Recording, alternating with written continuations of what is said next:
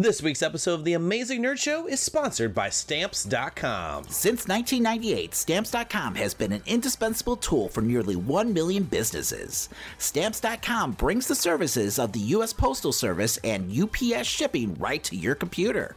Whether you're an office sending out invoices or a side hustle Etsy shop or a full-blown warehouse shipping out orders, Stamps.com will make your life easier. Listeners, all you'll need is a computer and standard printer. No special supplies or equipment needed. Within minutes, you're up and running, printing official postage for any letter, any package, anywhere. And you'll get exclusive discounts on postage and shipping from USPS and UPS. Once your mail is ready, just schedule a pickup or just drop it off. No traffic, no lines. Really cut the confusion out of shipping. With Stamps.com's new Rate Advisor tool, you can compare shipping rates and timelines to easily find the best option. You can save time and money with Stamps.com.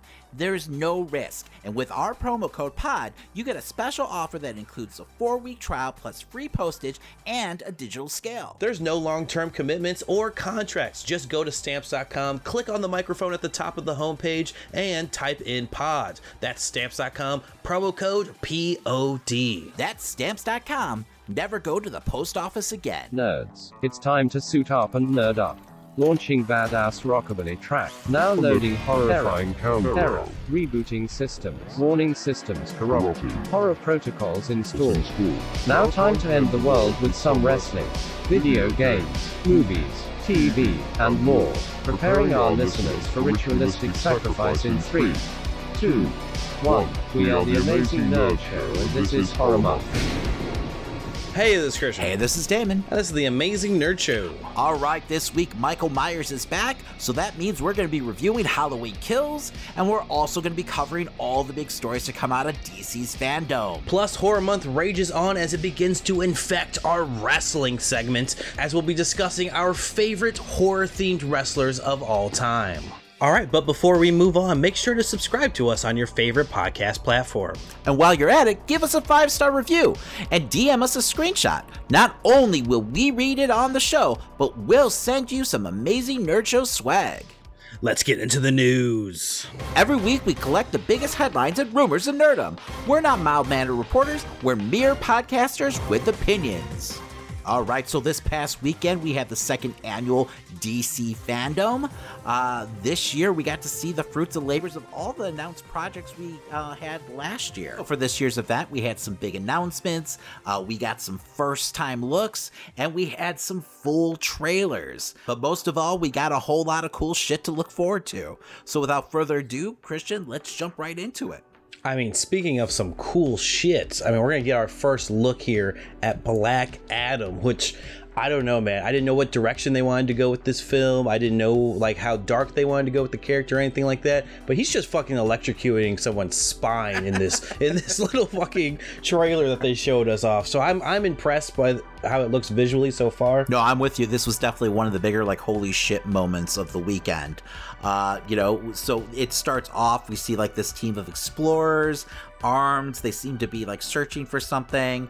One of them starts to read like some kind of like, I don't know, like carvings in the ground. It sounds like she starts to say Shazam. All of a sudden we see a giant lightning strike, and then there's The Rock after fucking 14 years of this project like being in limbo.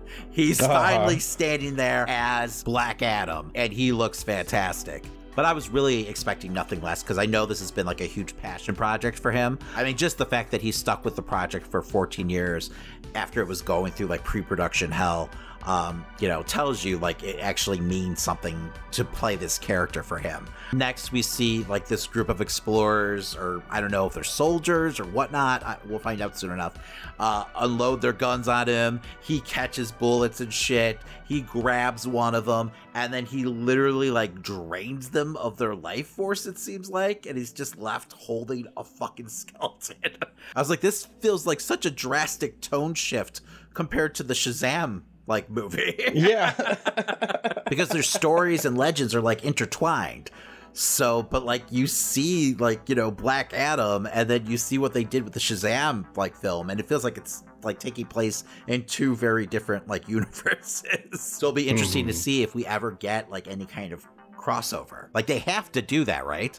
Yeah, at some point they have to build up to that. I'm imagining in another, like maybe another film right after this. I don't know, but I mean, I want to see this version of Billy Batson go up against fucking Black Adam, who's got more, Mortal Kombat skills than the Mortal Kombat film had. I want to see that. I guess the battle everyone's actually calling for right now on the internet is Superman, though.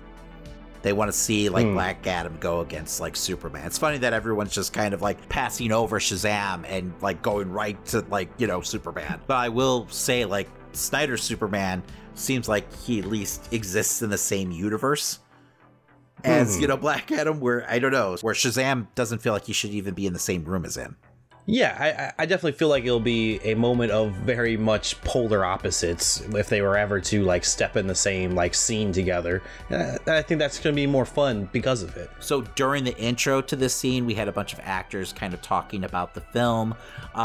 We did see like the different Justice Society logos of the characters who were supposed to appear in this film, like briefly. So that was pretty cool. We know we're going to see Atom Smasher. We know we're going to see Dr. Fate and Hawkman, which I can't wait for, and Cyclone. So those are all things to look forward to. I mean, this is a much bigger cast than I was like expecting. But it tells you that they've got a lot invested in this film. All right, well, this film comes out July 29th. So up next, we have some behind-the-scene footage from the sequel of one of Christian's favorite films of the last decade, Aquaman. You know it. The sequel is titled Aquaman and the Lost Kingdom. It's going to be directed again by James Wan. In like all the behind the scene footage, we see Patrick Wilson as Ocean Master. We get a good look at the Black Manta costume. It's been upgraded slightly. It seems a little more streamlined, and the helmet doesn't seem as big this time around. Because you remember that fucking helmet was giant. Like, they went like comic book accurate. Yeah, but I loved it. No, I liked it too. But yeah, this time it feels like it's scaled back a little. So, and he was played by Abdul Mateen, who was just in Candyman, right? Yes. All right. So, but yeah, hopefully they give him more to do this time around. I feel like last film he was just kind of like a side character almost. Like, he wasn't really the main villain last time around, right? No, and even so, like, what his scenes were all like what they put online before the movie came out. Yes. So it's like you knew what was happening. We saw a lot of this movie in the trailer, unfortunately. Hopefully that's not the case this time around. And then we, of course, see Jason Momoa as Aquaman. It seems like he's wearing like a black variant of the costume that he wore last film. So I don't know what that's about. But yeah, that's pretty much all I got out of like the little like behind the scenes look. So not really much. It seems like the film is still in production, obviously. It's due to come out December 16th of next year. So we also got a behind-the-scenes look at Shazam! Fury of the Gods. I feel like I got even less out of like this footage. Really, it was just a glimpse of like Helen Mirren and Lucy Liu playing two gods arriving in Philadelphia. So that was really it. But that was a lot more than what we got last year, because I think last year it was just some like promotional art or something, right? No, exactly. I mean, but it's still weird that they just like showed off like CGI characters that aren't even like finished yet, that they're like planning on putting in Shazam and all this other weird stuff. So. Yeah, well, this isn't due out to 2023 actually, so they're still like early in production, I'm guessing. Well, speaking of early production, we got some concept art for not only Blue Beetle but also Batgirl. Yeah, it was kind of a look at what their costumes could possibly look like in the films that are coming to HBO Max. Yeah, I mean, it looked like Batgirl and Blue Beetle to me. They did confirm that Batgirl will be wearing like the old school cowl. Lately she's been kind of wearing like goggles and stuff in different versions of the character. So, but she's going straight old school with the cowl. She's gonna have like the red hair and everything. I'm not sure if it's gonna be a wig, to disguise her identity. She's done it in different points in the comic, and she used to do it actually in the old school like Batman show. So we'll see if they go down that route. But yeah, that was pretty much it. I don't know. I mean, it wasn't much of a first look, really. Hopefully we get more as the year goes on. I'm just happy that these films are being made, honestly. Oh, you know what else? There was a story where I guess the director of Batgirl kind of confirmed in a roundabout way that Batman is going to be in this film somehow. He doesn't really dive into, like, you know, how much in the film. He also doesn't say which Batman would be in the film. I guess that's what the interviewer asked him. And all he said was the real one. So who the fuck knows what that means? Because to me, that sounds like it's Michael Keaton. But, you know, that's just my opinion. So who knows? Maybe George Clooney will show up. Bat nipples and all. Oh, God. I mean, there's no way it's the Robert Pattinson version. No, absolutely not. He's too busy putting eyeliner on in his Batcave, listening to Depeche Mode. This one looks more like a My Chemical Romance type of Batman, if you ask me. I like My Chemical Romance. We know. I'm going to go put my eyeliner on now. Well, Batgirl doesn't have a release date just yet, but we do know it will be only on HBO Max. Yeah, and that's the same with Blue Beetle. So interesting enough, there was no real mentions of the upcoming Green Lantern core series and all of the J.J. Abrams projects that were announced or rumored this past year. So I'm guessing those are still in the very early stages because they just didn't have anything to show. The one thing they did talk about that Abrams is producing is the upcoming new Batman animated series. So the show title is actually Batman the Caped Crusader. It's being produced by Abrams, Bruce Timm, longtime DC Animation executive producer James Tucker, and the Batman director Matt Reeves. So when Tim talked about the project, he said it was going back to the original principles of the Batman animated series with like fewer broadcast restrictions.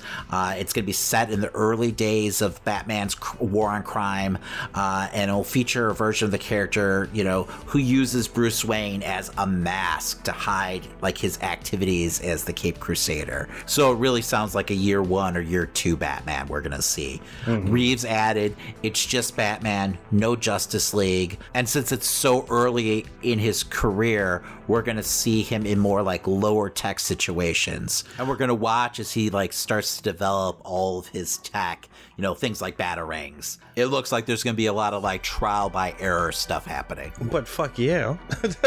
That's all the types of stuff I want to see in a show. No, that's literally everything I would want to have in a Batman right? series. You just want to watch him in a lab making batarangs all day. That's pretty Yes.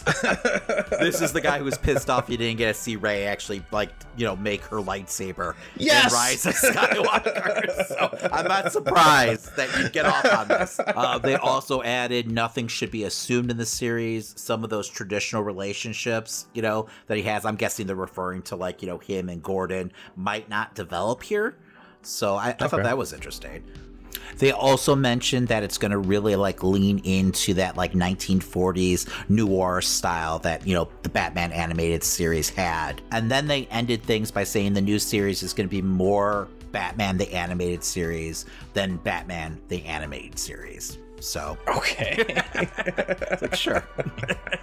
And I mean, as far as the relationships go, I mean, if you think about like what a cop would see as in Batman in his early days, I would imagine Gordon would have to be almost like against any type of vigilante in real life. Yes, maybe not. Realistically, yes. Any cops, regardless of, you know, how long they've been on the force, are going to see, you know, Batman as a threat or, you know, just a vigilante.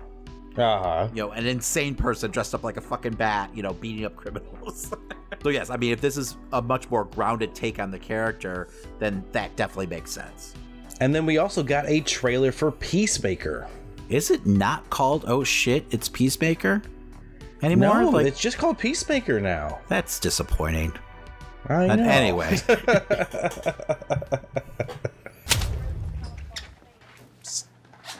Jamil, you cool?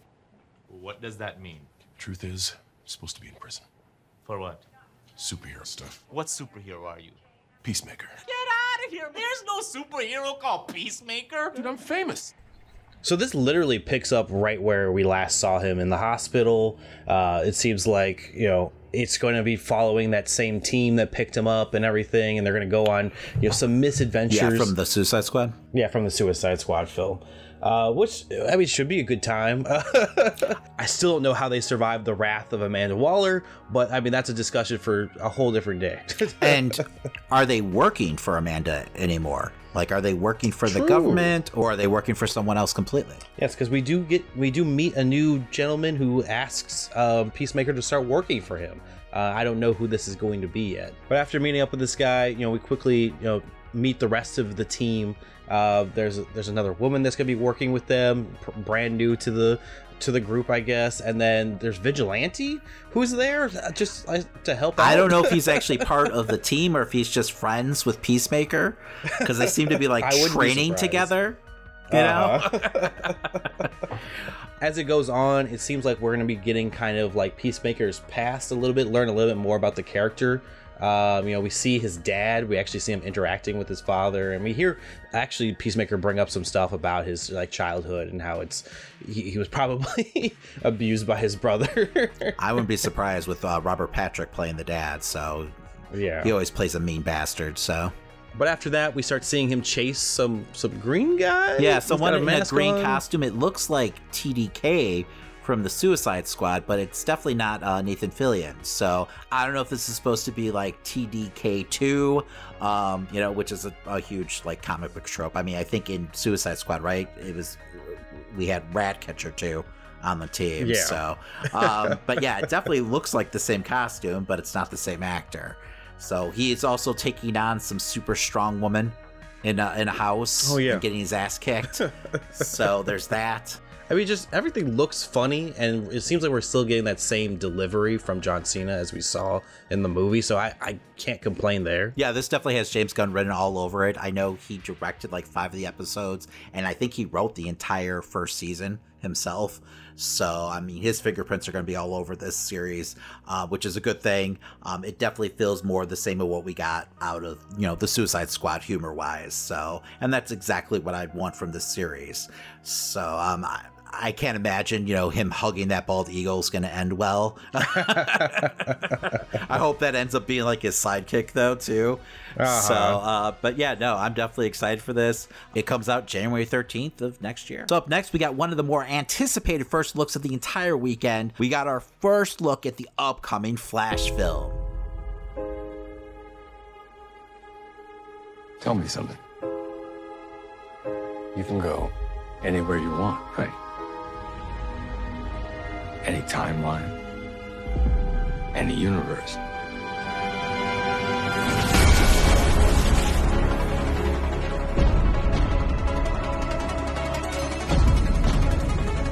Why do you want to stay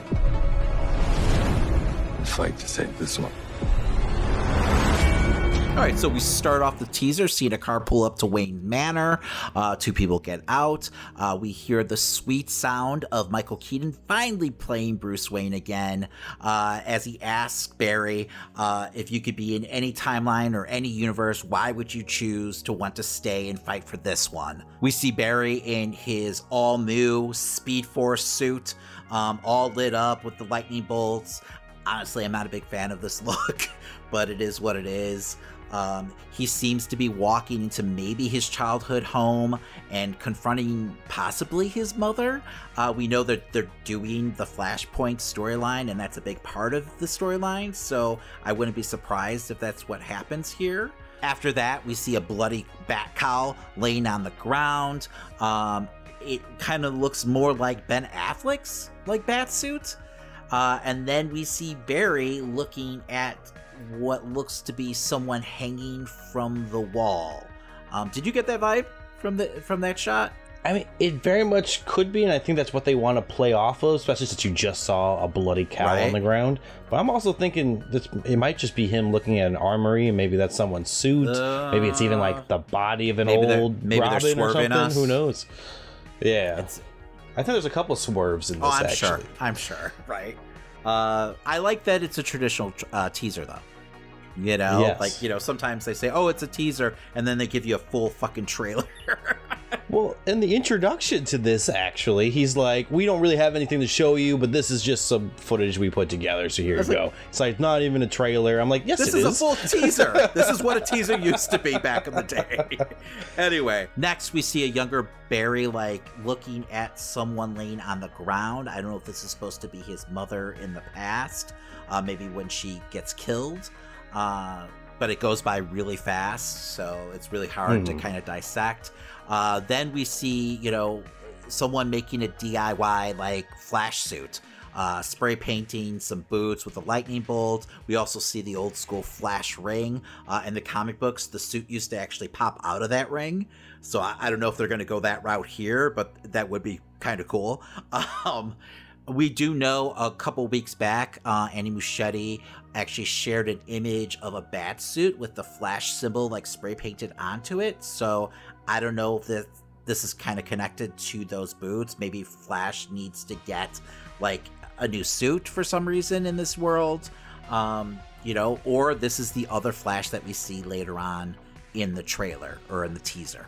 Then we see the classic silhouette of Tim Burton's Batsuit, obviously with Michael Keaton in it, as not only Barry Allen looks on, but another Barry Allen looks on, also played by Ezra Miller, and Supergirl. It looks like maybe the other Barry Allen is wearing the suit we saw earlier being kind of spray painted, perhaps. And then we hear, our Barry ask, are you in? We get ourselves a look at the new Flash logo, and then we see what is probably this Earth's Barry, because he's got the longer hair, go up to what's obviously a 1989 classic, Tim Burton Batmobile, and exclaim as he untarps it, holy shit. Those bastards teased me hard with that one. Show me the Batmobile. It's just a teaser. I know. I guess we're going to have to wait. I'm guessing that this other Barry is probably this world's Flash, especially the way he reacts to seeing the Batmobile for the first time. Because why would, our Barry be excited by that, since he's already seen, probably many Batmobiles, being part of the Justice League. He still would be excited. Based off what we've seen in the movies, he'd still get all hyped up about it. But he's got the longer hair. I'm assuming this is the other world's Barry. Yeah. So. But you're not wrong, right? I don't know if I could handle two Ezra Millers in one film, right? I mean, I don't mind his version of the Flash, but two of them might be a bit much, especially if it's like throughout the entire film. And don't forget, there was also that rumor of a third Ezra being the evil Flash in this, possibly. Oh, dear Lord. 3 fucking Ezra Millers running around. I definitely don't think I could handle that. Well, maybe it's this Flash that we're seeing here that turns evil. If that's true, I mean, take that with a grain of salt. So, it's cool to see Supergirl too. She is supposed to be from, Michael Keaton's Batman's world. That did come out because I think we recently talked about there being a possible series in the works too, starring both of those characters. But yeah, we'll see if they develop their relationship a lot in this film or enough to warrant an entire series. So yeah, I'm curious to see how close they stay to, the Flashpoint storyline. I mean, they're already kind of taking liberties with it because it's not Thomas Wayne that we're seeing here. And I doubt Thomas Wayne is showing up. I mean, this film's already jam-packed. But I mean, it's a cool concept story-wise. So I just hope that they stay in the spirit of it as much as possible. Overall, I thought this looked great, and just got me more excited for this film. Yeah, I agree. I mean, and this is how you're supposed to give us teaser trailers, please. This makes me want to see way more out of the DC side of things, especially with Flash. But yeah, the Flash movie is set for November 4th, 2022. But oh no, Damon, that wasn't the last trailer we got from the DC FanDome event. I really thought it was FanDome for the past year. Yeah, me too. I guess because it's supposed to be taking place in some kind of virtual dome, whatever. Sure. But anyway, we got the second trailer for The Batman. Fear is a tool. When that light hits the sky, It's not just a call. It's a warning.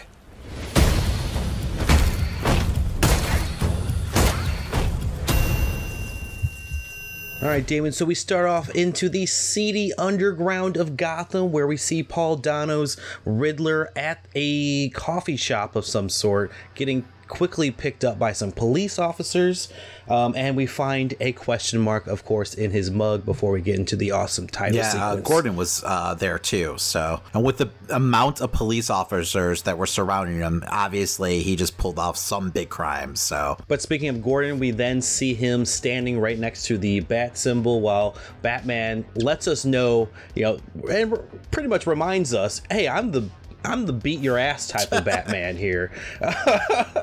As we then get a huge montage of him just, of course, probably the wide shot of that scene that we saw in the first trailer of him just pummeling all those guys in that random like beating the shit area. out of a fucking troop of clowns, right? I really enjoy how unhinged his fighting style seems to be. You could just feel the rage behind every fucking punch, and too he all of a sudden starts shocking that one guy at the end, with one of his bat gimmicks. Pretty badass stuff. We then see Batman probably inside the GCPD, trying to interrogate Riddler. Riddler, obviously has done something horrible. Batman's already asking, what have you done? Well, we don't know how far it's going. It gave me a lot of that Joker Batman vibe. Do you feel like it's the Riddler that we see though? Because we don't really get a full glimpse of him, right? I guess I just assumed because we don't get a good. No, you're not wrong, but it does seem like they're hiding him for a reason. So I don't know if they're just trying, if it's a red herring or something. But that did seem odd to me since we already saw the character, earlier on in the trailer. Why hide him here? It would be a good twist because, they haven't really shown Paul Dano's face throughout these. It's either been very much a side profile or it's never really been full on. Yeah, I don't know if we get a glimpse here because it is, kind of a montage trailer too. So scenes go by really fast. We also get our first lines from Zoe Kravitz in the film, bringing up that she can handle herself to Batman. I don't know how big of a role she is going to have in this story, but see what they do with it. I hope it's not just adding too many characters at once, but it's so ridiculous how much she looks like her mother. It's insane.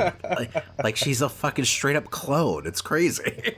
We get a quick shot of Penguin looking out at the city. Then we have Alfred, pretty much telling Batman that he's going to kill himself, as he always does. Yeah, it's cool seeing Andy Serkis play the character. I think it's a good fit.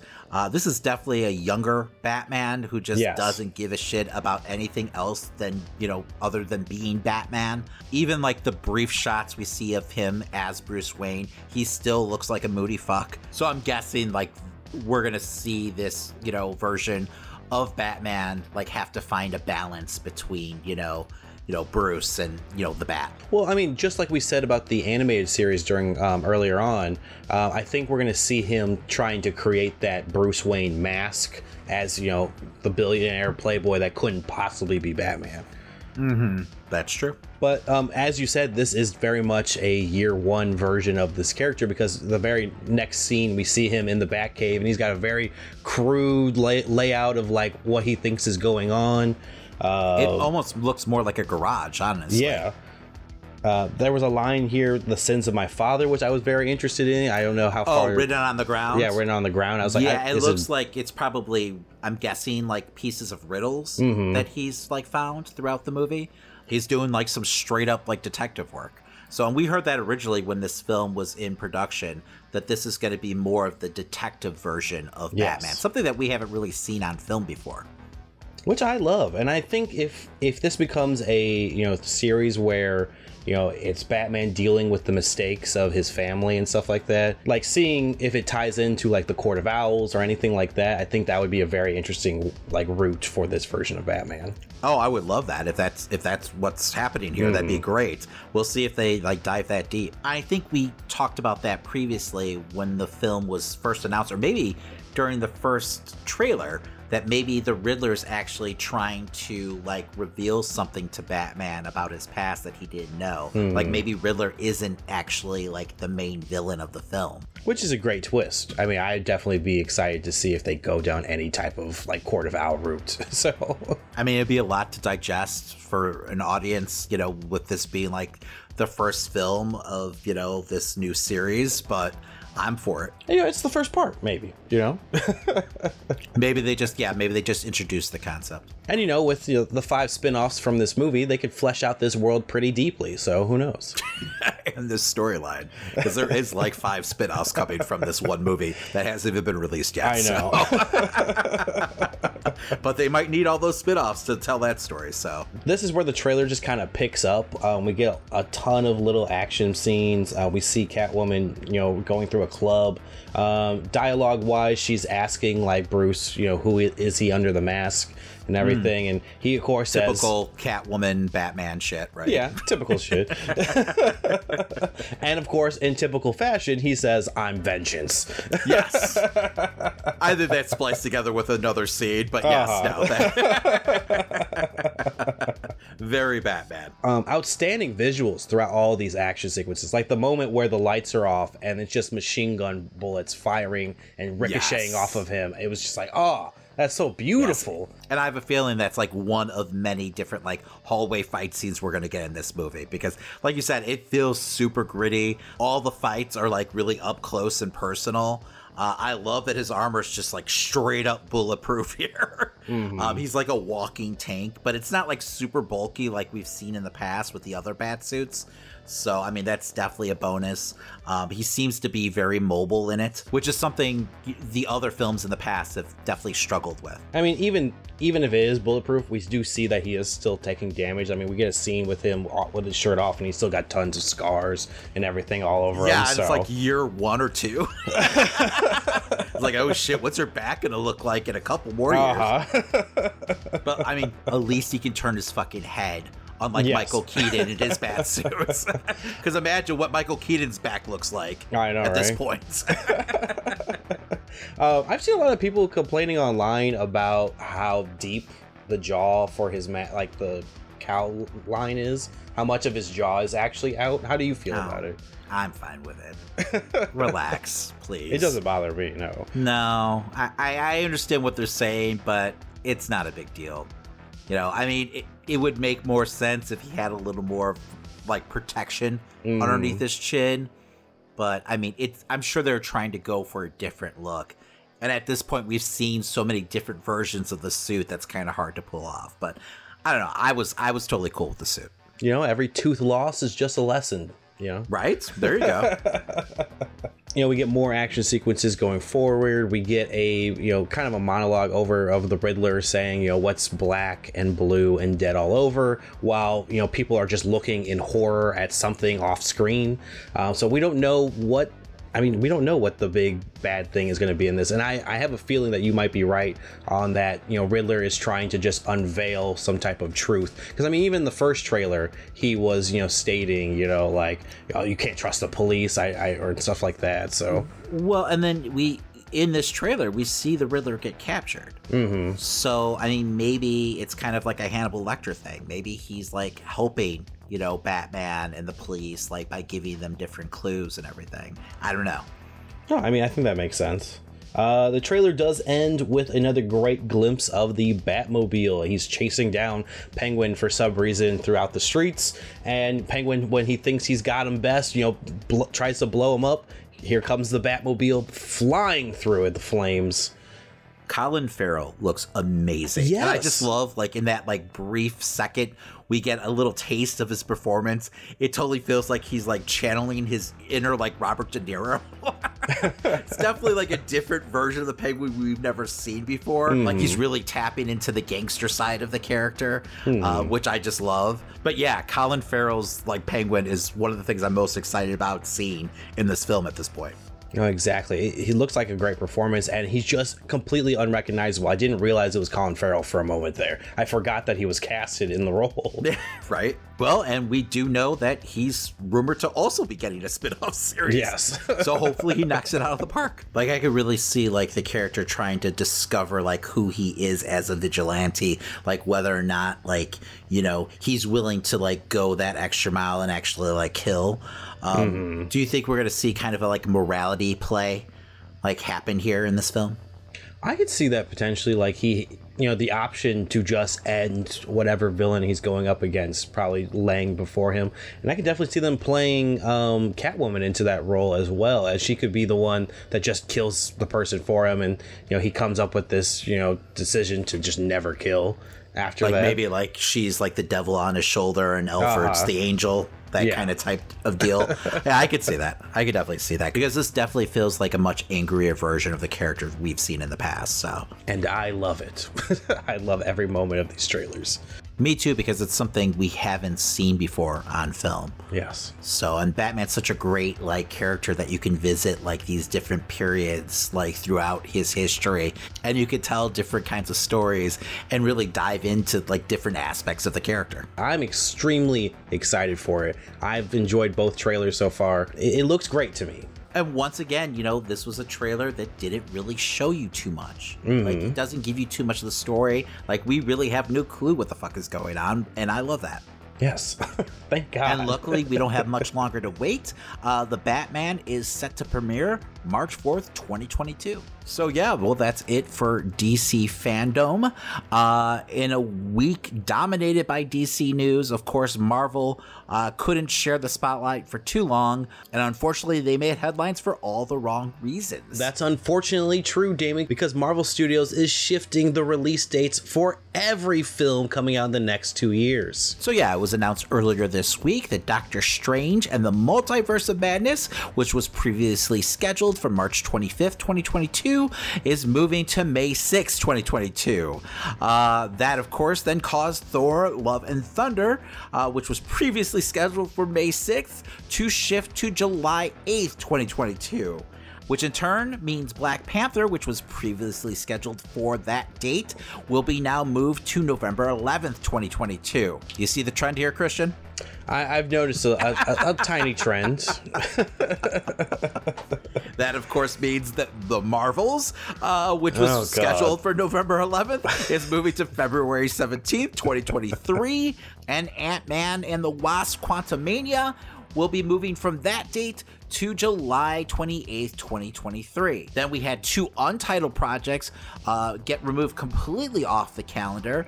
They were both scheduled for July 28th, 2023 and October 6th. Another untitled film previously set for November 10th, 23 has been moved to November 3rd, 2023. So that actually moved up.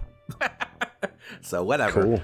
Now, when this news first came out, people were acting like the sky was falling, you know, but it's the internet, so of course. But when you really kind of dive into it, I mean, these films are just, you know, getting bumped by a couple months. And honestly, after the past 2 years, it just doesn't feel like that big of a deal. I mean, we had movies get delayed by an entire year during the pandemic. So, I mean, it is what it is. I'm patient enough where I can wait a couple of months. No, yeah. Like, I just reviewed No Time to Die, and that's been, like, I've been waiting for that to come out for over a year and a half. So. Right? It feels longer, honestly.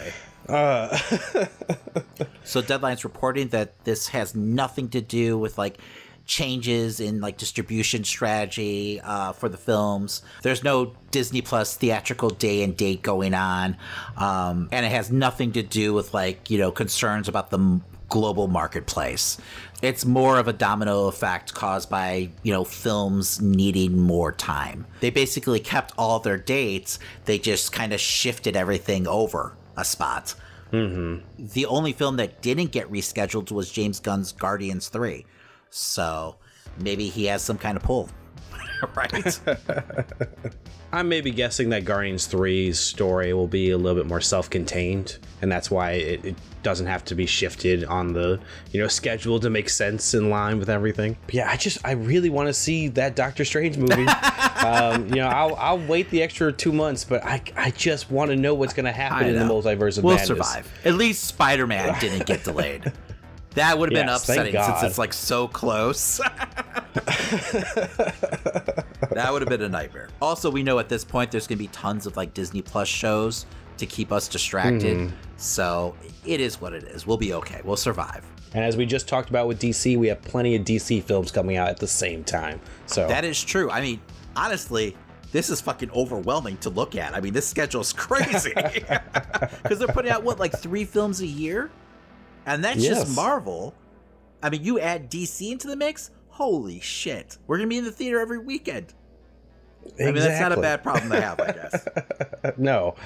Well, this just in, while I was editing the show for you all, it seems Sony may be fleshing out even more of the Marvel calendar as they announce 2 new films for 2023. While they haven't officially announced what characters they will be making the films for, originally only Kraven the Hunter was set for 2023 with a January release, but now there will be films slated for June 23rd and October 6th. After the success Venom had at the box office and teases of a crossover between Venom and the MCU Spider-Man, you have to speculate that this may be a push towards, a big Spidey event for the two, if Venom doesn't of course show up in No Way Home, that is.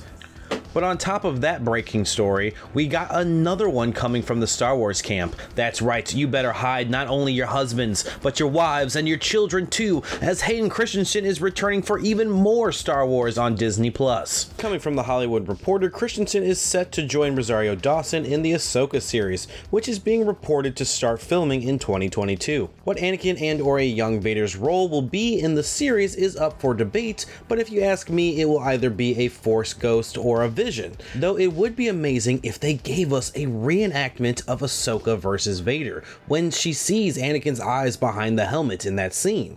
That would be worth more than the price of a Disney Plus subscription. But for now, we will wait and see Hayden Christensen's performance in the Obi-Wan series, which we should be getting a release date for soon. But yeah, that does it for news, but we did see a movie this week. That's right, Christian. Speaking of delays, this is a movie that actually got delayed by a whole year. But we did survive, and we finally got to see Halloween Kills. Warning, spoiler alert. Minor spoilers for Halloween Kills ahead.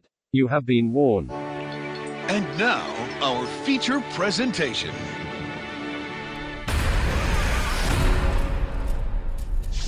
We killed Michael.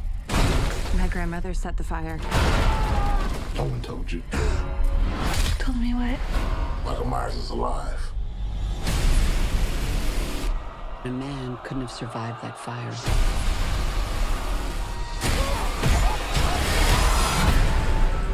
"40 years ago, the boogeyman came for us. We are the survivors of Michael Myers. Laurie, what do we do? We fight." The saga of Michael Myers and Laurie Strode continues in the next thrilling chapter of the Halloween series. This was directed by David Gordon Green and stars Jamie Lee Curtis. So Halloween Kills was definitely a mixed bag for me. I mean, it's got a lot going for it. It's atmospheric, well shot, with tons of great visuals that really capture the essence of the season. And I know that might sound weird, but as a fan of the series, these are all elements that I look for in a good Halloween sequel. It has to really feel like Halloween, or it's just a complete disconnect for me. When it comes to, like, Michael himself, like, he's a force of nature here, more so than ever. Like, the film touts one of the highest body counts in the history of the franchise, and it's by far the goriest. I mean, Michael feels unhinged, and it makes sense because the last time we saw him, he was cornered and trapped like an animal, so here he's lashing out. And nothing's gonna get his fucking way. This is by far the most brutal version of the character to date. And while, most horror fans would see this as something to, like, celebrate, and I mean, I'm not gonna lie, I did enjoy all the carnage, but with that being said, that's not why I watch, the Halloween series. I mean, don't get me wrong, like, creative kills and gore, that's always been part of the franchise, but it's more of what I look for when I watch, like, a Friday the 13th film. With Michael, I'm just more invested in like the legend and the ambiance of Halloween. Like, part of why I enjoy Michael so much is the way he stalks his prey, meaning I love how he emerges from the shadows to the sounds of Carpenter's score, which, before I forget, is a highlight here in this film. That's far more important to me than the body count. For me personally, when filmmakers get away from that aspect of the character, they take away what's special from him. And, you know, he becomes just kind of a run-of-the-mill slasher instead of the Shape. Now, with that being said, story-wise, I can kind of forgive it here, even more so than Halloween 2018, because I feel like there's a reason behind it, since because of the events in the previous film, he seems to be more on a warpath to reach his final destination. But after 2 films like this, I do hope we eventually get back to the original Shape version of the character. But speaking of story, like, conceptually, I did think the premise was strong. This idea of how the community responds to fear and trauma. I mean, it's something the series has touched on before, but never fully, like, dived into. Unfortunately, though, the execution is just lackluster at best. And it kind of throws the narrative of the film in disarray. Jamie Lee Curtis, who was by far the best thing in Halloween 2018, is pretty much sidelined in this film, since, like in the original Halloween 2, it takes place the same night as its predecessor.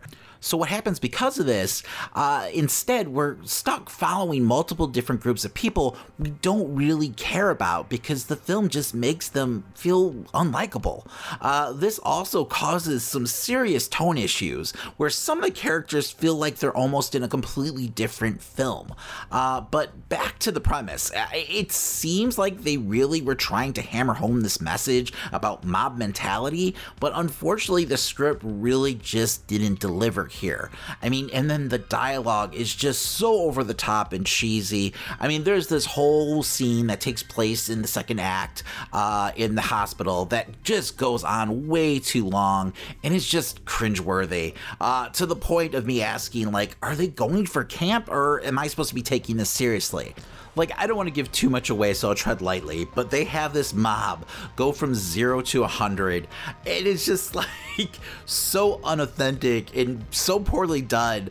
They're literally chanting the tagline to the film over and over again. It's just ridiculous.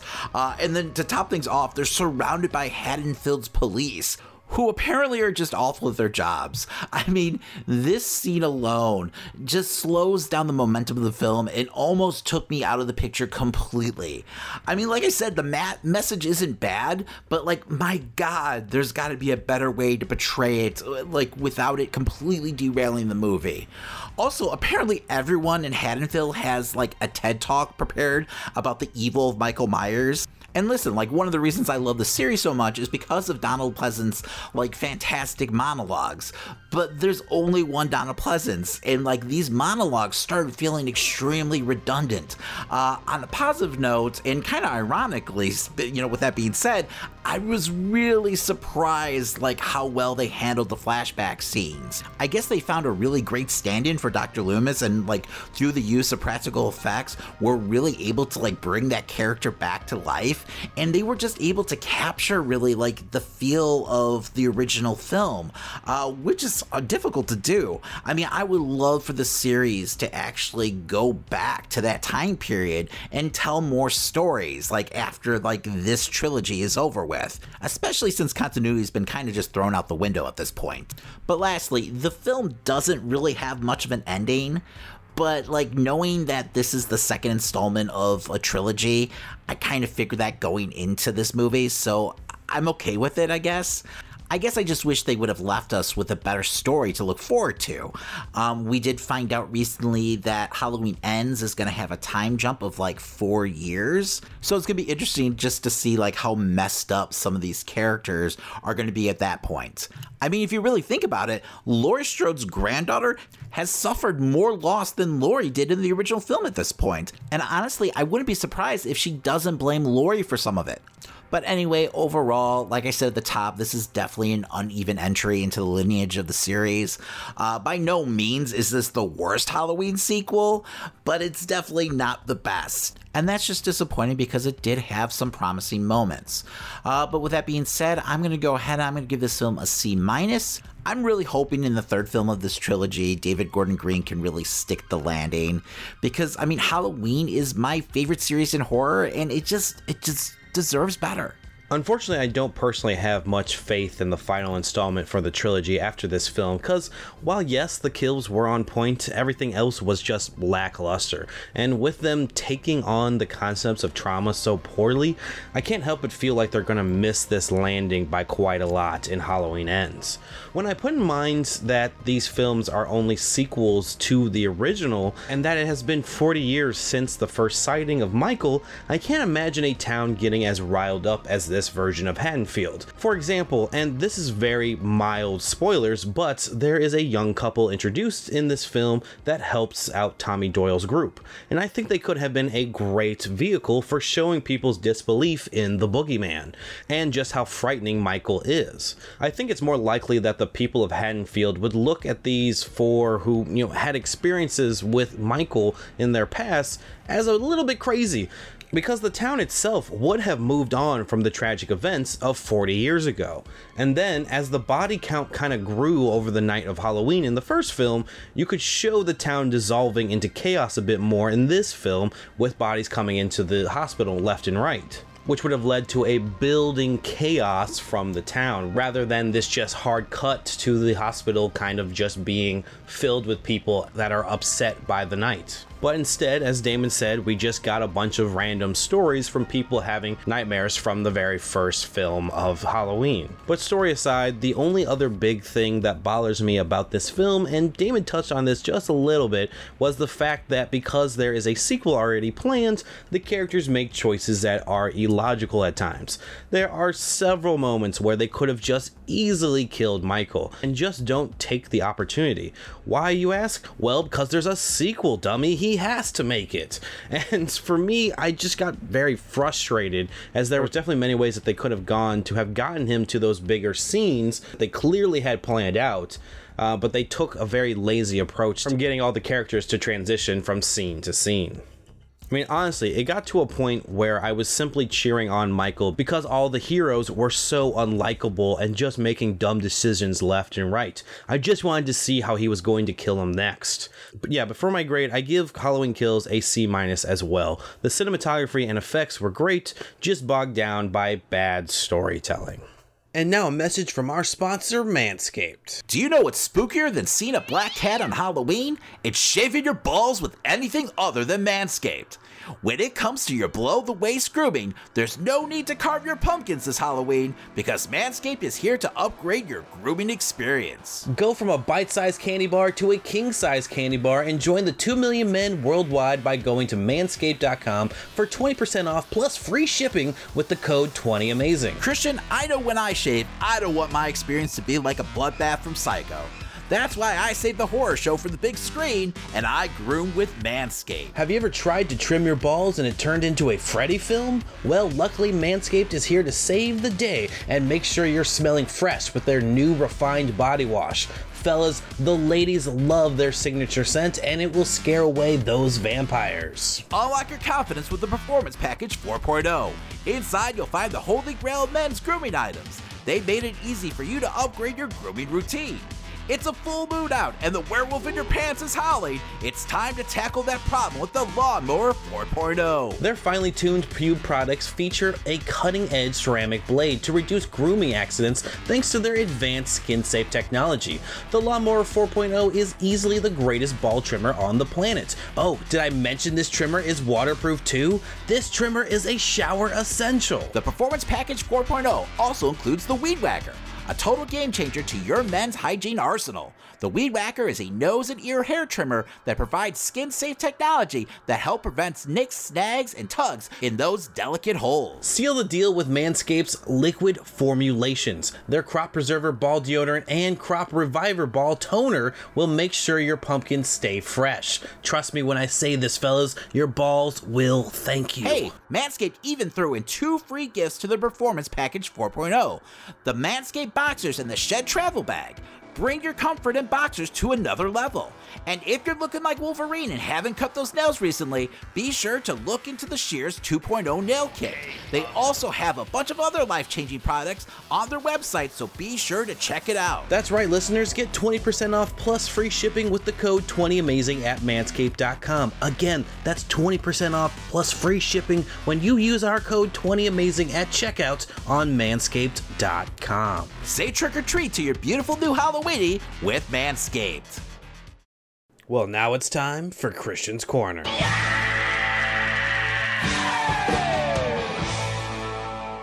Well, this past week in gaming also was hit with trailers straight from DC FanDome, as we got new trailers for Gotham Knights and The Suicide Squad. But before we get into that, I wanted to make a quick mention of another trailer we got, as we saw our very first glimpse of the Grand Theft Auto Trilogy Definitive Edition. They have fucking fingers, y'all. Finally!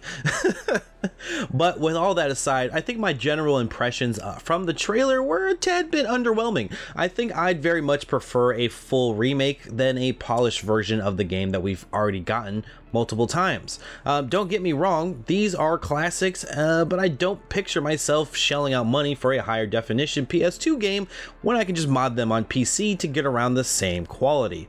The lighting effects and weather effects look fantastic, but they don't do anything for me to make me interested in picking this up right now. I think I'm just at a point where I'm ready to get some news about the next installment of GTA. But anyway, we got a story trailer for the Suicide Squad game. Kicking it into high gear, Rocksteady's Suicide Squad is tasked with the damn near impossible. That's right, kill the Justice League. Amanda Waller has brought together a squad of Captain Boomerang, Deadshot, King Shark, and of course Harley Quinn. From the trailer we get a glimpse of our gear man Gizmo, who is quite the evil inventor, and most likely the player's hub for gear upgrades. Throughout the trailer we see that Brainiac has infected beings small to large and even the Justice League, though the only one that may not actually be infected is Wonder Woman, as we don't get a good glimpse of her eyes, and she actually is seen attacking one of Brainiac's infected monsters. And with a little bit of a spoiler warning here if you haven't played the Arkham games, Batman in this universe is dead. However, there is a brief moment where it seems like we might either be running into someone dressed as Batman, or possibly even Jason Todd, as a gun is raised to Harley Quinn's face in a kind of Batman-like area, and we also see references to Batman throughout the trailer. All in all, this trailer felt very much like the recent Suicide Squad film, and funny enough, it kind of felt like DC's take on the Guardians of the Galaxy game based off the trailers we've seen for that so far, without the heavy focus on choice, of course, because I don't think you're going to be making too many of the,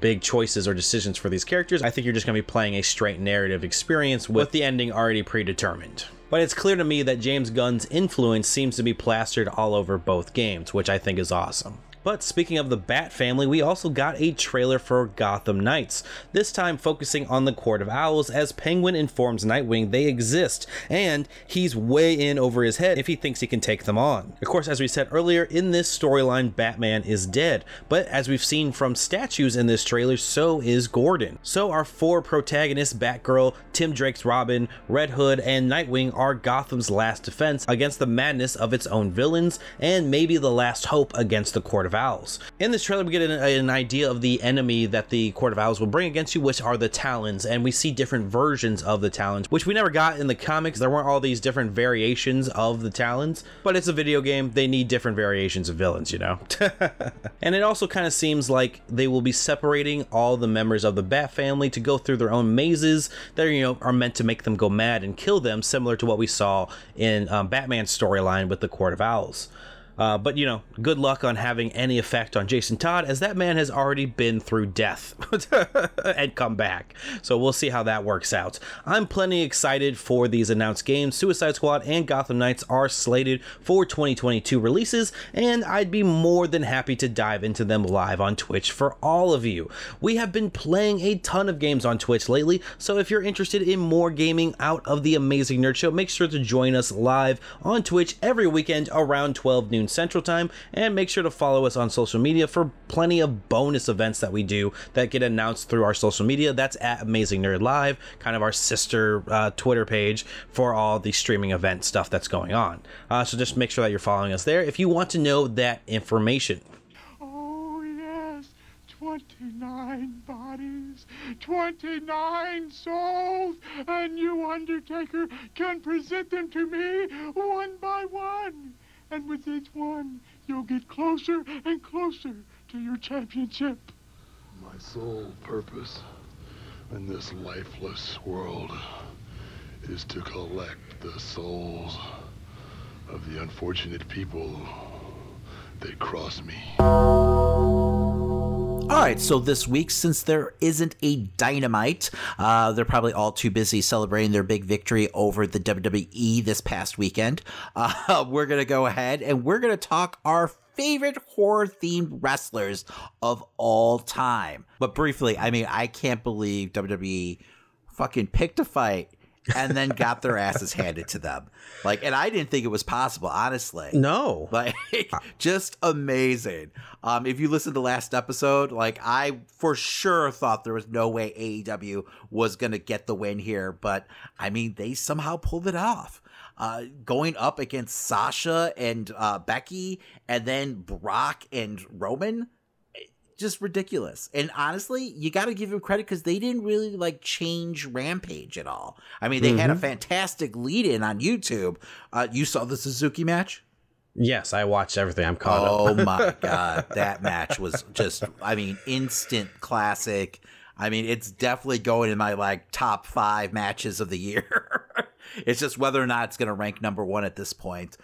Just an amazing match. But regardless, fucking Ruby Soho and the Bunny tied Roman Reigns and Brock Lesnar, in the fucking demo for their segment. That's just ridiculous. So I don't know. It's a testament. If you looked at it though, the last couple of weeks, the ratings for Rampage had been declining. So I was kind of expecting more of the same, and it's not like the cards seemed that exciting at all. And then knowing what they were going up against, but I don't know if Tony Khan somehow rallied the troops or whatnot. But pretty fucking impressive. It just shows you that young people don't watch WWE though. No, not in that key demo apparently. And I know a lot of people are like, "Oh, well, they won in overall viewers." Listen, the networks are looking at that key demo. That's what's most important to them. That's actually how they do the rankings. If they were to rank that half hour that they went head to head, AEW would be on top of WWE. That's just how it works. So there's no arguing that. So just let it go. It's okay. They shouldn't have fucking picked the fight in the first place. Now, I'm interested to see how WWE necessarily reacts to this. Does Vince double down? He's putting Talking Smack up against Rampage, I believe, this week and next week. So that feels like they're kind of retreating, honestly.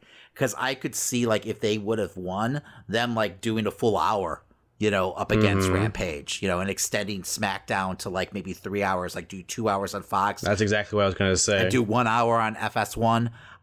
That would be something right up McMahon's alley. But regardless, as wrestling fans, which we all are, if you're listening to this segment, we should be celebrating because we got a whole lot of great wrestling this weekend. Because SmackDown was fantastic. There were great matches. So, competition is bringing out the best in the WWE. Hopefully, it just continues. And who knows, maybe they actually learned a lesson from all this. Doubtful.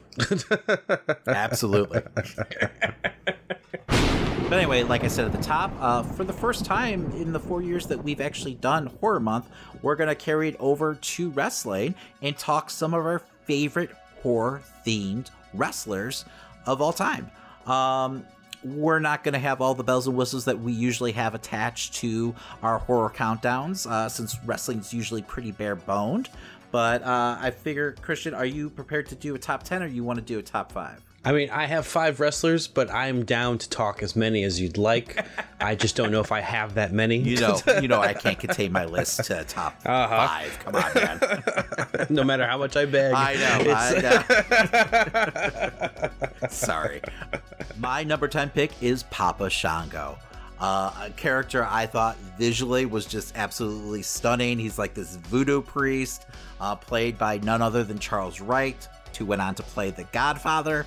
But yeah, no, I think the first time I saw the character, he was making the Ultimate Warrior spew black goo from his mouth. So that always left an impression on a young Damon. So that's why he made my list. I actually was hoping that the character would make a comeback eventually. And I guess there were plans in place for him to come back as Papa Shango at one point, but then they kind of canned it last minute. So I know he actually does conventions as the character, though. So I would love to get a fucking autograph from Papa Shango. No, absolutely. I love the design because it looks just like one of those old Bond villains. Yes. I'm assuming that's what they probably based it off of. No, probably. You're right. All right. Well, my number 9 pick is none other than Abyss. I loved Abyss in TNA. A great hardcore wrestler. Tons of fun, imaginative matches. I mean, this guy was so dedicated to his character, and they really went an extra mile to tell, his story, and they stuck to it. I loved his early days when he was paired with Sinister Minister, even up to the point when he becomes a Hulkamaniac. So, yeah, I love Abyss. I don't think he gets enough credit. I know he's working behind the scenes right now for WWE. I know Joseph Park is pretty much retired at this point. He did have a brief role on screen with AJ Styles for a little bit on SmackDown as his lawyer. And he actually wrestled as Joseph Parks in TNA. I think he was supposed to be some kind of relative of Abyss, so it's just ridiculous. But anyway, I would love to see Abyss actually make an appearance in WWE, briefly, maybe in a Rumble or something like that. I think that'd be fun. I don't know legally if they have the rights to the name though, but I'm sure they could probably work something out with TNA at this point. I don't know. Call him the Abysmal guy or something. I don't know. Oh, that's horrible. That's horrible. Did I call him TNA? Impact. Next on my list is actually a wrestler I just got into, Danhausen. I'm really late to the game. And I'll be honest, I think I've only seen about 5 or 10 matches of his at this point. But I've got this weird niche thing I'm into, which is watching wrestlers do unboxings and go on toy hunts. It's really very specific. My wife is concerned. So, but I don't know. It's my happy place. I just watch these videos for hours. But on one of these vlogs that I'm watching, Danhausen was along for the ride, and I don't know, there's this guy with Pazuzu makeup on, and he's got these weird Nosferatu mannerisms with this insane voice. I was like, what the fuck is this? What am I watching? Come to find out later on, he's this perfect mix of I don't know, think of Sven Gulli, if Sven Gulli was a wrestler, an old school horror TV show host, and who happens to be a wrestler. That's pretty much what Danhausen is. And come to find out, he's actually awesome in the ring too. That's great. I mean, gimmick aside, which he actually pours teeth into people's mouths, which is just horrendous. But he's actually a really good wrestler. So I don't know. I love Danhausen, but I don't know. His videos are my happy place right now. I've pretty much gone down the rabbit hole of Danhausen. He wrestles for Ring of Honor. So hopefully I'll actually get to see more of his matches. But no, I definitely, if you don't know who Danhausen is, go ahead and check him out. Every time I see a picture of Danhausen, I just think of King Diamond for some reason. No, absolutely. That's the first thing I actually thought of too, until I realized, oh, this is totally Pazuzu. He's actually a really good wrestler too, though, which is hilarious. No, I'll have to check him out. I've only heard great things from you about Danhausen. Yeah, the last couple of weeks, I've definitely been down the Danhausen rabbit hole. So So moving on, my next pick was Vampiro. I only really know his career from, late in the twilight years of WCW, where he also had to deal with a lot of shitty booking. But his look and everything and his style of wrestling, I was just mesmerized by. I loved the look. I mean, he hung out with the Misfits, which is one of my favorite bands, even though it was kind of the shitty version of that band after Glenn Danzig. That's neither here nor there. But no, I wanted huge things for Vampiro, and I never quite got there. I think he had like a mini feud with Sting at one point. I really thought the sky was the limit for, the guy. And of course, WCW was WCW, so they totally ruined him. So I think this is my number 6 pick. Just hear me out. My number 6 pick is Doink the Clown. The early version of Doink the Clown. Matt Bourne, Doink the Clown. The character was just great. He was this complete psychopath in clown makeup. He had a real viciousness to him, where he was actually scary as a character. Watch those old promos. He's terrifying. They went on to ruin the character. I think Matt Bourne ended up getting fired or leaving the company, so then they replaced him. And then they made the character a lot more kid-friendly after that. They gave him Dink, his little sidekick. It was pretty fucking absurd. But that original version of Doink the Clown, at first they were really creative with the character. He would come out to this your typical clown music, and then when he would win a match and destroy his opponent, his music would come really dark and twisted when he would leave the ring. So I just love that aspect, and it was super creative for a time where you had all these really weird, cheesy cartoon characters. He actually kind of stood out on his own. Well, for my number 5 pick, it's got to be a legendary character, one that was supposed to go up against the likes of the Undertaker, and that's the character of Mordecai. This great Christian wrestler that just had such a short-lived time in WWE, but left a massive impression on a young fellow like me. Yeah, I think you're the only one, though. That's a dude all in white, right? Yeah, it's white Undertaker, pretty much. He's even... Yeah, you're absolutely right. He even has, the really, bleached, hair. Yeah. Right? Oh, God, yeah. Eyebrows, everything was bleach white. I feel bad for, whoever told him to go set this all up, and... this is probably going to be a big deal, because they did have plans for him to be the Undertaker's fucking arch nemesis, and it went nowhere. Yeah, it took a long time for that shit to grow out of his hair. So he's probably still doing it on the indies right now, I'm sure. I'm sure. That's really your number 5 pick, though? For real, because I wasn't really around for characters like Gangrel and stuff like that. That's so true. It's since you're younger, your generation had more of a reality tilt to their characters.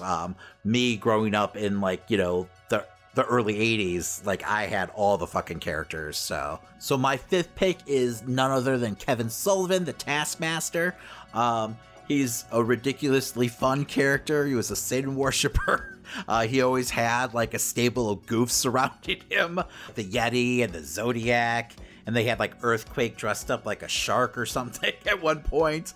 But yeah, no, I loved hearing him quote allegedly passages from the Necronomicon in this thick Boston accent.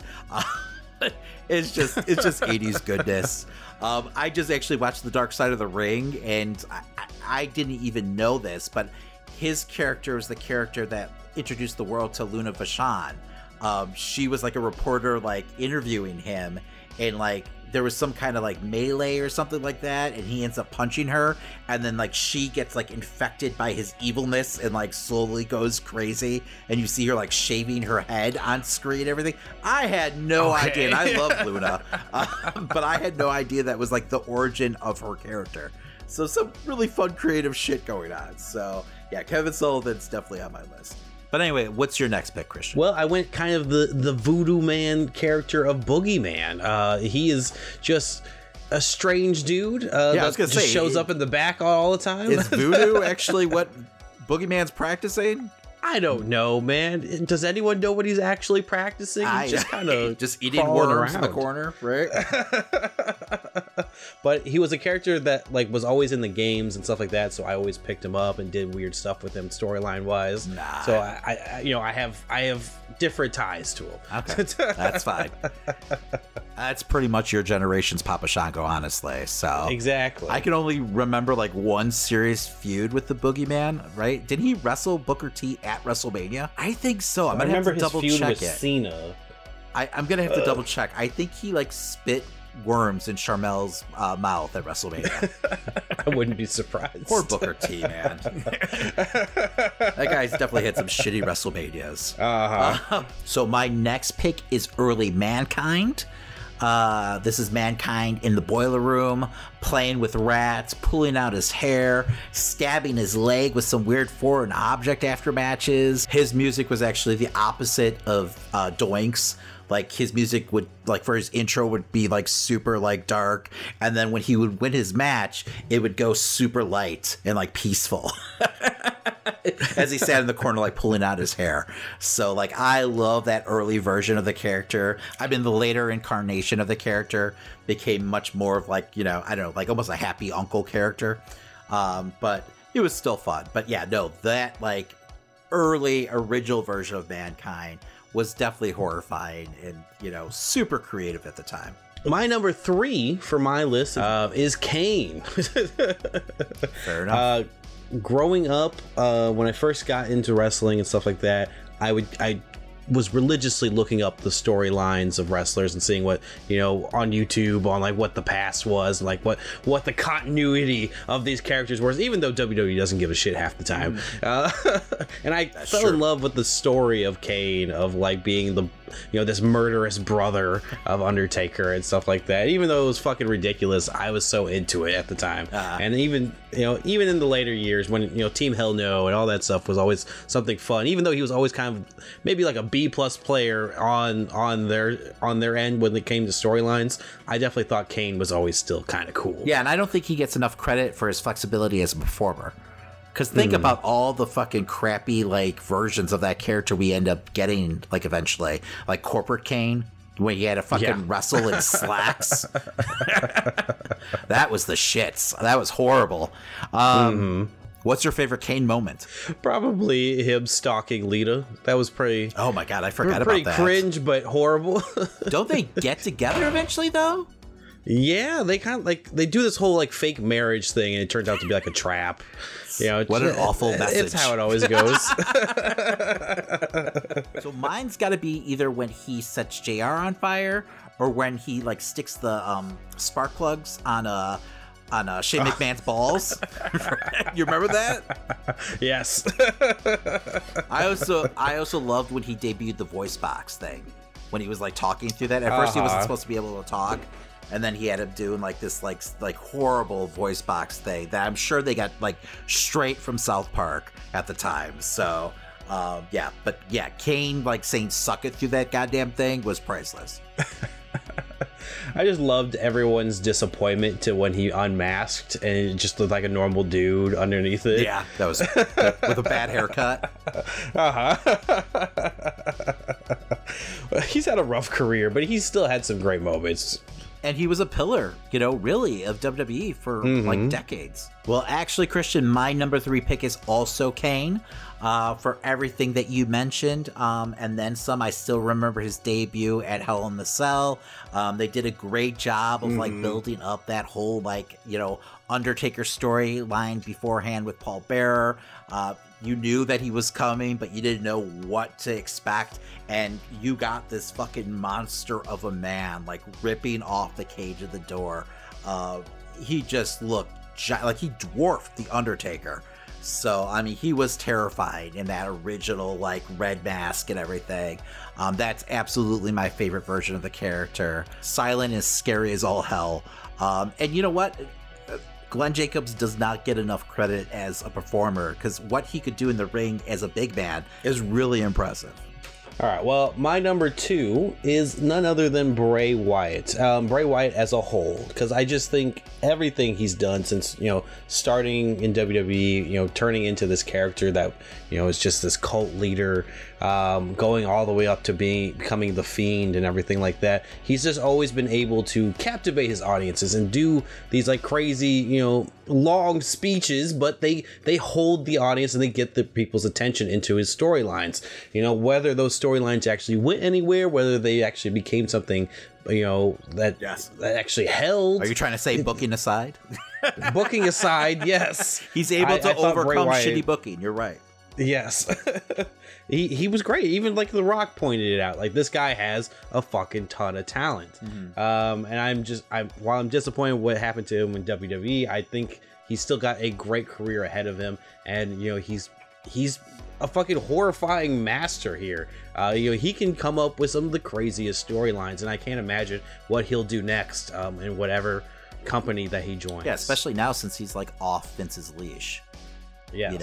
I have to believe that company is probably like stifling his creativity to a certain extent. So, I'm really excited to see what the future holds for, the Fiend. What's your favorite version of Bray, though? Is it Bray Wyatt, the cult leader, or is it Bray as the Fiend? I think I like the Fiend a bit more just because there's a little bit more to it. Mm-hmm. Everything with the Playhouse and what you got with the like puppets just hiding in different areas and like that ability to just play with storylines and draw things out. What I thought was cooler at the time, but the matches sucked. So yeah, but I think a lot of that wasn't his fault, though. I think it's the way that they overbooked them was really the problem. Mm-hmm. I mean, you remember him wrestling in that red light? Yes. And then like, I don't know, they just made him too powerful. Like, you couldn't hurt him for like the first handful of his matches. It just didn't make any sense. Like, they booked themselves in a corner almost when it came to him. I think my favorite moment that came out of the Fiend was not the match itself, but the moment that happened right after that with X-Pac. I loved the DQ finish in a Hell in a Cell that led to X-Pac on like the bump or whatever they call that show that happens afterwards, just being like, well, you can't have a DQ, and all these other guys that are like, young company kids are like, don't know what to say. On the bump? Well, X-Pac, yeah. Fuck that show. I don't think I've watched more than a minute of the bump. So, no, it's absolutely ridiculous. You can't have a DQ in a Hell in a Cell. It makes no sense. So, but apparently Seth Rollins was also furious at that finish and wanted to kill Vince McMahon, according to an interview he just did with Stone Cold. So, you weren't alone. But yeah, no, I remember the outcry. I mean, people were literally canceling their WWE like subscriptions at that point. So, but yeah, no. Well, once again, Christian, ditto. I also had Bray Wyatt as my number 2. I actually think I like the cult leader version of Bray more. I thought he was, I mean, I love everything he did with The Fiend, but when it comes to like the original version of Bray, like, in the ring, he could fucking go, and he could, be scary with like just simple, like little things, like his little bridge and like what he would do in the corner. Like, those moments were awesome. And some of that earlier stuff was just awesome. Like, I mean, when he had that choir of kids with the sheet masks on singing We Got the Whole World in Our Hands. I mean, goddamn. That is good shit, Christian. Once again, he had to overcome so much bad booking. I mean, it's amazing that, he went on to be the champion a couple times, regardless. And fans were still behind him. Even though they felt like they had to beat him almost like every fucking pay-per-view. I think the guy went like 3 years without winning a feud. It was insane. Well, with my number 1, I think it's painfully obvious. It's going to be The Undertaker. He's probably one of the main reasons I got into wrestling when I did back during like that SmackDown run era where Teddy Long was just fucking sending everyone to The Undertaker to their doom. It was a good time. I enjoyed the history of The Undertaker, everything with like even the crazy stuff with like the ministry and the corporate ministry. I enjoyed what they were able to do with this character throughout the years, and he's been such a just unbelievable badass on top of being this crazy supernatural character at times. Even the American Badass period was a good time for him. It's just like there's never been a wrong moment for the Undertaker until maybe when he lost, but even then, that's just part of that. Felt like the natural conclusion to the character's story, I guess. I still hate the fact that he lost that match at WrestleMania, but that's just me. There's also that moment when Maven threw him out of the Royal Rumble. That was pretty horrible too, but but anyway. Yeah, sure, should the story have ended with Shawn Michaels? Yes, but they chose Brock Lesnar, whatever. And of course, my number one pick is also The Undertaker. And really, there's no other way that it could have possibly gone. It has to be The Undertaker. No one's been able to take a gimmick and really, lived it the way The Undertaker has. And make it, last through decades. And make it still relevant every fucking year. The versatility that takes alone is amazing. He's known, the right time and the right place to always, tweak the character a little here and there. Like I said, to stay relevant and important, in a highly competitive atmosphere like the WWE. He's always been a mainstay, and he still is. It sounds like he's going to end up showing up at Saudi Arabia this week. Apparently, he appeared with Pitbull or something. From burying people alive to throwing Mankind off the top of the Hell in the Cell, to crucifying Stone Cold. Undertaker has done it all. He's died and come back to life multiple times at this point. It's got to be the greatest gimmick of all time. That can't even be argued. So, and he's always kept that horror aspect of the character in the forefront, honestly. Except for maybe the year or two he was the American Badass. But he was still terrifying as that version of the character. So, my favorite version is probably the Satanic Undertaker. When he was trying to kidnap Stephanie McMahon. I love that version of the character. All the chanting and just druids every night. People. Yes. Go figure, that's my favorite version of the character. But yes, no. But anyway, that's why Undertaker's number one on my list. But anyway, that does it for this week. Join us next week as we catch up with all the happenings in the wild world of wrestling. And also make sure to join us for the grand finale of Horror Month as we count down the greatest werewolf films of all time. Well, that does it for this week. That's right, and as a friendly reminder, if you're listening to us on your favorite podcast platform, remember to subscribe, rate, and give us a 5-star review. Exactly, it sure does help an independent podcast like ours to continue to grow. And while you're at it, make sure to tell a friend. Plus, if you like any of the stories we talked about on this week's episode, make sure to check us out on Facebook, Instagram, and Twitter to catch the full articles, trailers, memes, and more. That's right, you can follow us at Amazing Nerd Show on all social media platforms. And hey, if you're looking for extra content, make sure to catch our streams every weekend on Twitch, plus YouTube videos Monday through Friday. Want to support the show further? You can head over to tpublic.com and get yourself some amazing Nerd Show merch. We've got t-shirts, hoodies, stickers, and more. And if you post what you bought and tag us on social media, we'll send you some additional nerd swag if you live in the United States. Well, alright, Damon, what are we talking about next week? Well, Christian, we're going to have a review for Dune, and for Horror Month, for our grand finale, we're going to be counting down our all-time favorite werewolf films. And of course, make sure that you're tuning in for all the wrestling goodness as we bring it to you every single week. My name's Christian. And my name's Damon. And that was the Amazing Nerd Show.